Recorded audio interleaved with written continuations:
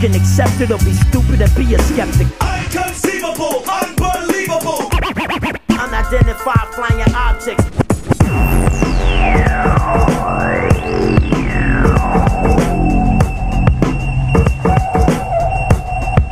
I want to believe.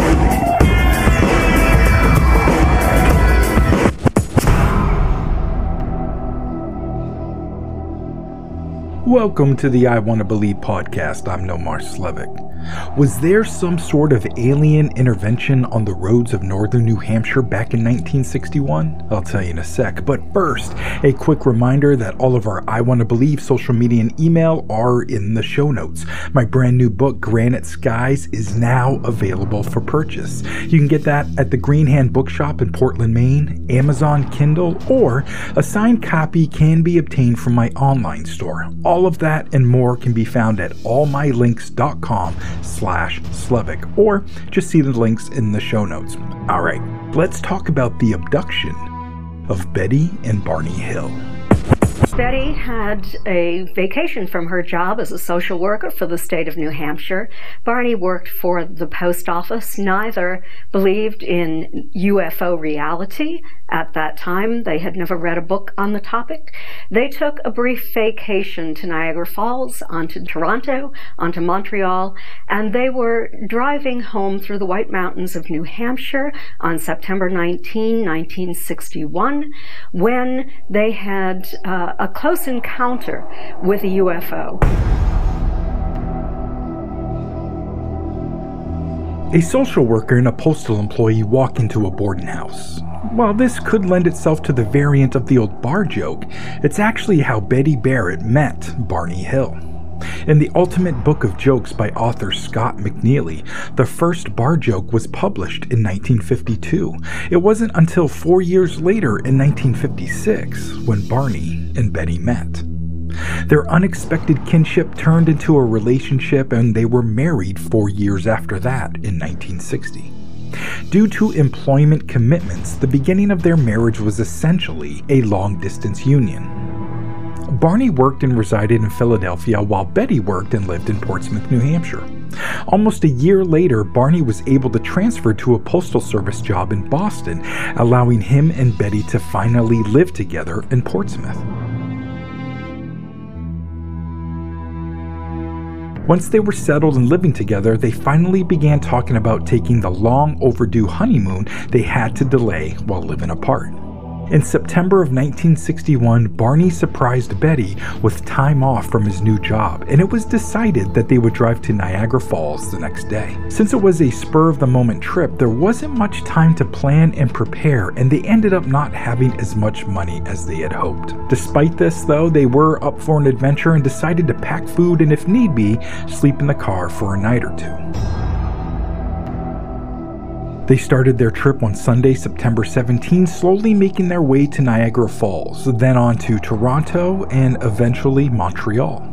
On Tuesday, September 19, they decided to get a hotel room in Montreal to enjoy the city's night spots, but Barney got lost while driving around the town and they had trouble locating a hotel room.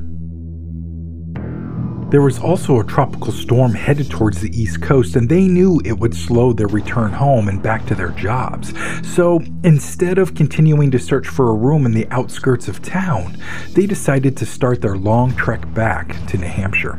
They knew they would have to drive into the early morning hours, but if they were careful and took their time, they would eventually reach their home early on Wednesday, September 20.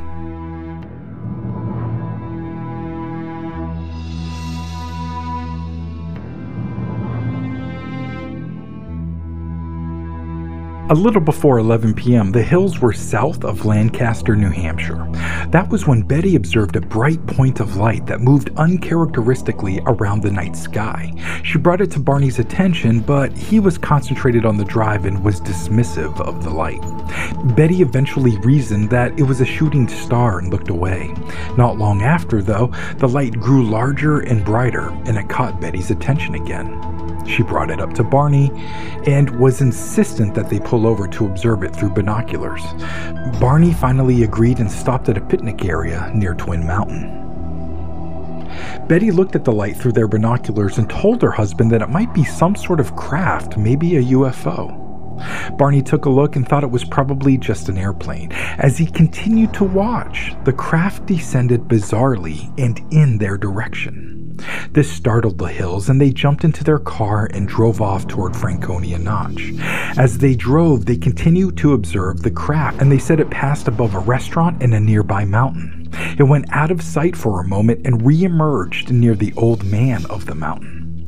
The craft was so low at this point that Betty observed it rotating and estimated its diameter at 60 to 80 feet. They kept watch as it seemingly tailed them until it descended quickly towards their vehicle near the Indian Head area. Barney was dumbfounded and slammed on the brakes. They came to a stop in the middle of the road as the craft hovered low overhead. Out of curiosity, Barney stepped out of the vehicle and looked at the craft through the binoculars again. His eyes widened in terror when he observed a dozen or so humanoid figures all standing at the craft's windows, staring at the Hills.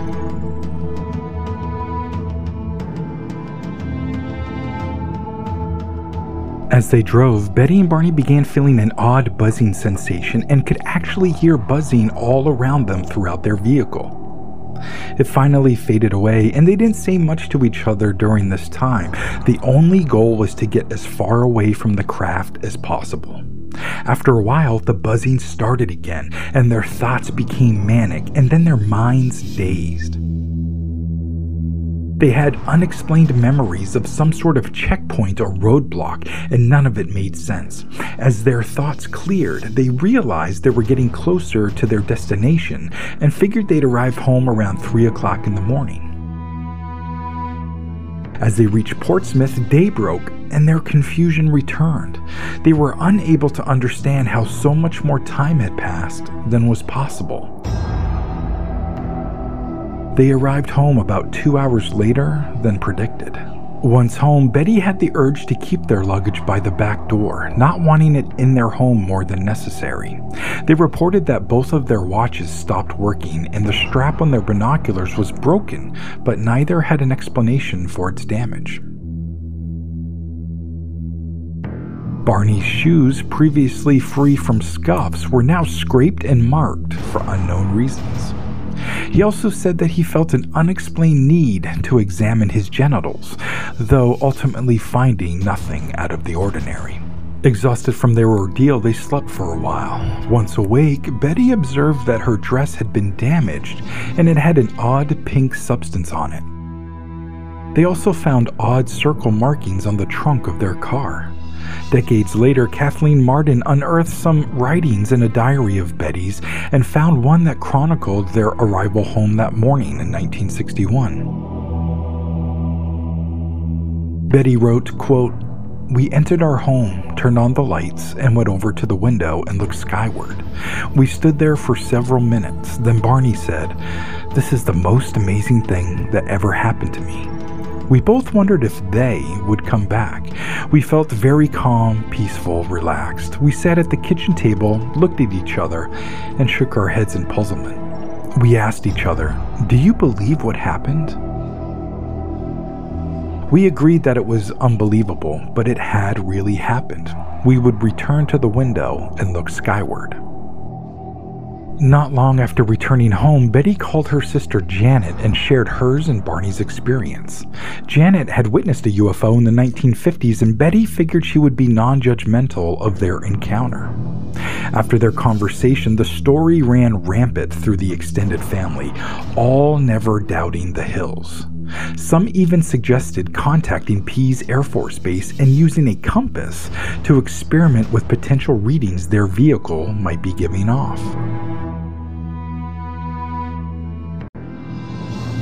Another writing of Betty's read, quote, "I took the compass and went out to the car. Barney refused to go, saying that he was trying to forget what happened. It was still raining, but I could see my car clearly under the streetlight in front of my home. I walked around it, holding the compass and not knowing what I was looking for. When I came to the trunk area, I saw many highly polished spots, about the size of a $50 or $silver. The car was wet from the rain, but these spots were clearly showing. I wondered what they were. I placed the compass over them and it began spinning and spinning. I thought it must be the way that I was balancing the compass, so I placed it on the car and took my hand away. The compass was really spinning and continued to do this. As I watched this, I was filled with this unexplained feeling of absolute terror. I was standing there in the rain under the streetlight and telling myself, don't scream, keep calm, and don't be afraid. Everything is all right. On September 21, an apprehensive Betty called Pease Air Force Base to report their encounter. She didn't tell them everything that happened, but what she did share was enough to warrant a callback the next day from a Major Paul W. Henderson, who sought more information on the encounter. Major Henderson filed a report on September 26 and ultimately determined that they were merely misidentifying the planet Jupiter. Betty, not pleased with the outcome of the report, wrote a letter to retired Marine Corps Major Donald E. Kehoe. At the time, he was the head of the National Investigations Committee of Aerial Phenomena, or NICAP. She related the entirety of their encounter, leaving nothing out, and also shared that she and Barney were open to the idea of going under hypnosis. Eventually, a member of NICAP, Walter Webb, responded to the Hills and interviewed them extensively. The Hills were pleased to know that Webb believed them wholeheartedly.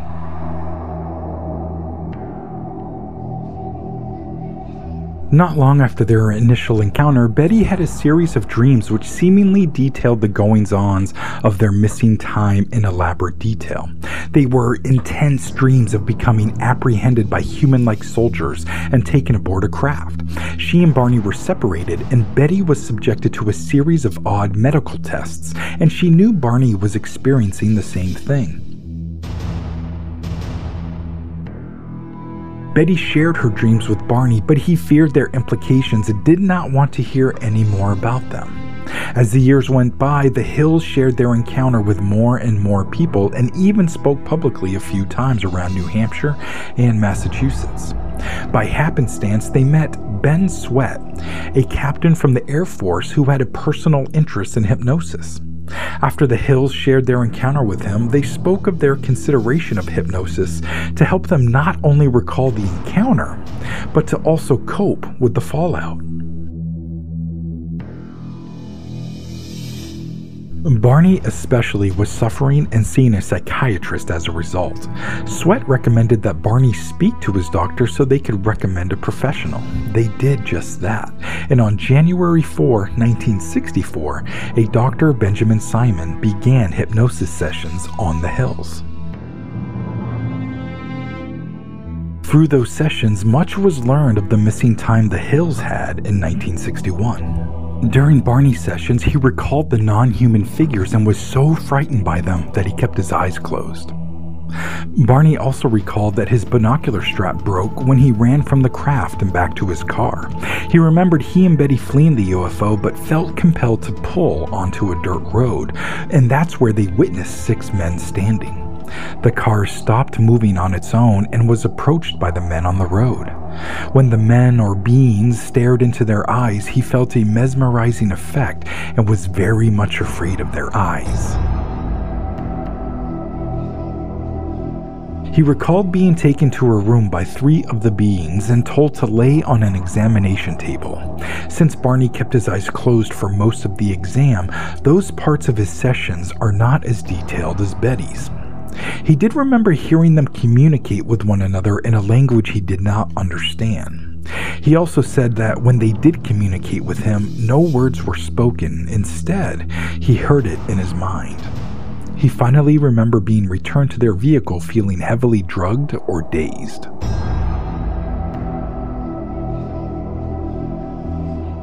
Betty's memories during her sessions were quite similar to some of the dreams she had. The most dramatic pieces emerged in the form of a book and a star map.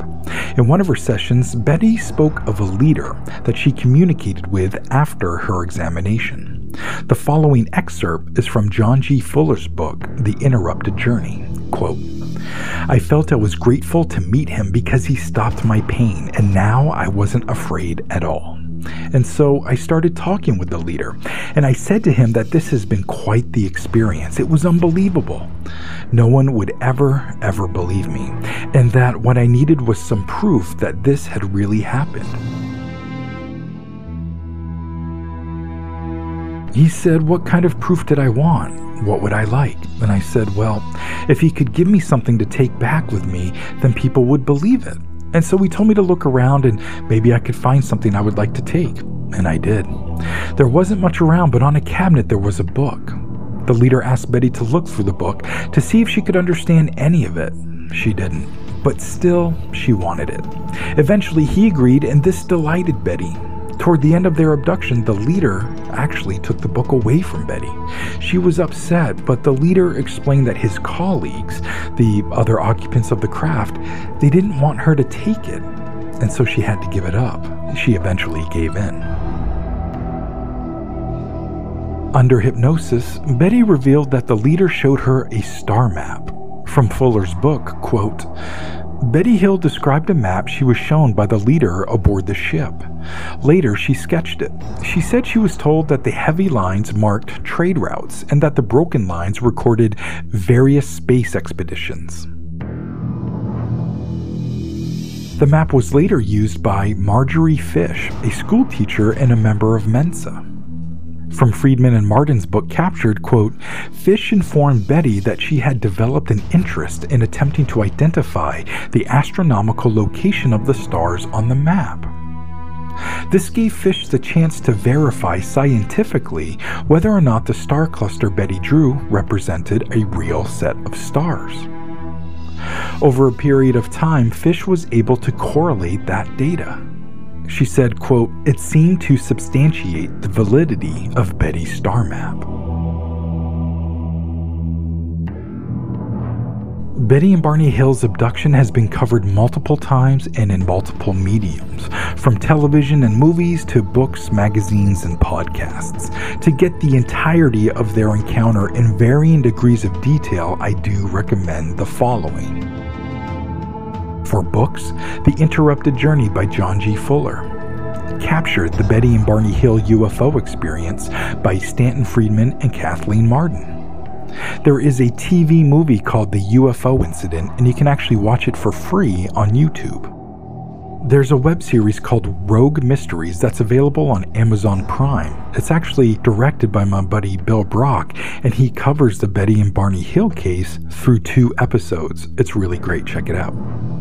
And there's also Kathleen Martin's website, which is simply kathleen-martin.com.